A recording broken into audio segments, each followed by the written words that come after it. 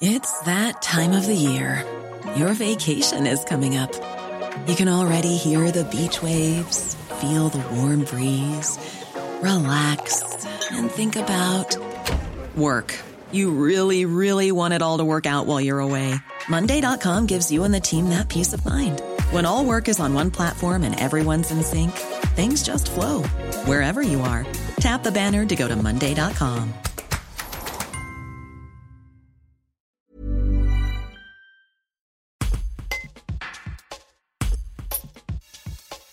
Le geste mémoriel du président de la République envers les rapatriés d'Algérie provoque des réactions mitigées au sein de la communauté pied-noir. Et Mégalo, qui a longtemps milité au cercle algérianiste comme d'autres, n'ont pas digéré ses propos d'il y a 5 ans sur la colonisation qualifiée de crime contre l'humanité. Et sa nouvelle prise de position à 2 mois de la présidentielle sème le trouble. Et Mégalo s'en émeut et appelle pour sa part à stopper toute récupération. Un reportage de Jean-François Garcin. Il faut arrêter maintenant. C'est les élections.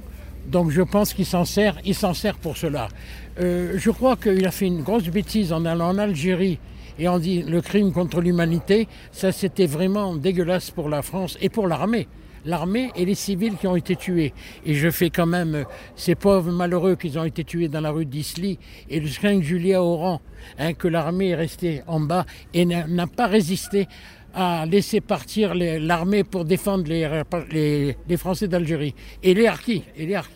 Le président, il le reconnaît justement, Oui, mais ce le crime. reconnaît, c'est un peu trop tard quand même. Avec ce qu'il a dit en Algérie, c'est pas normal. Quant à la reconnaissance du massacre de la fusillade du 5 juillet, est-ce que c'est pas aussi une avancée ? Mais non, c'est pas une avancée. Il faut oublier tout ça. Moi, je retourne tous les ans en Algérie. Je vois que maintenant, nous sommes quand même des amis avec les Algériens. Ils ont été en classe avec moi. On a tout fait ensemble. Je crois que maintenant, il faut oublier tout ça et de reconnaître quand même tous nos morts musulmans et français d'Algérie, et civils et militaires.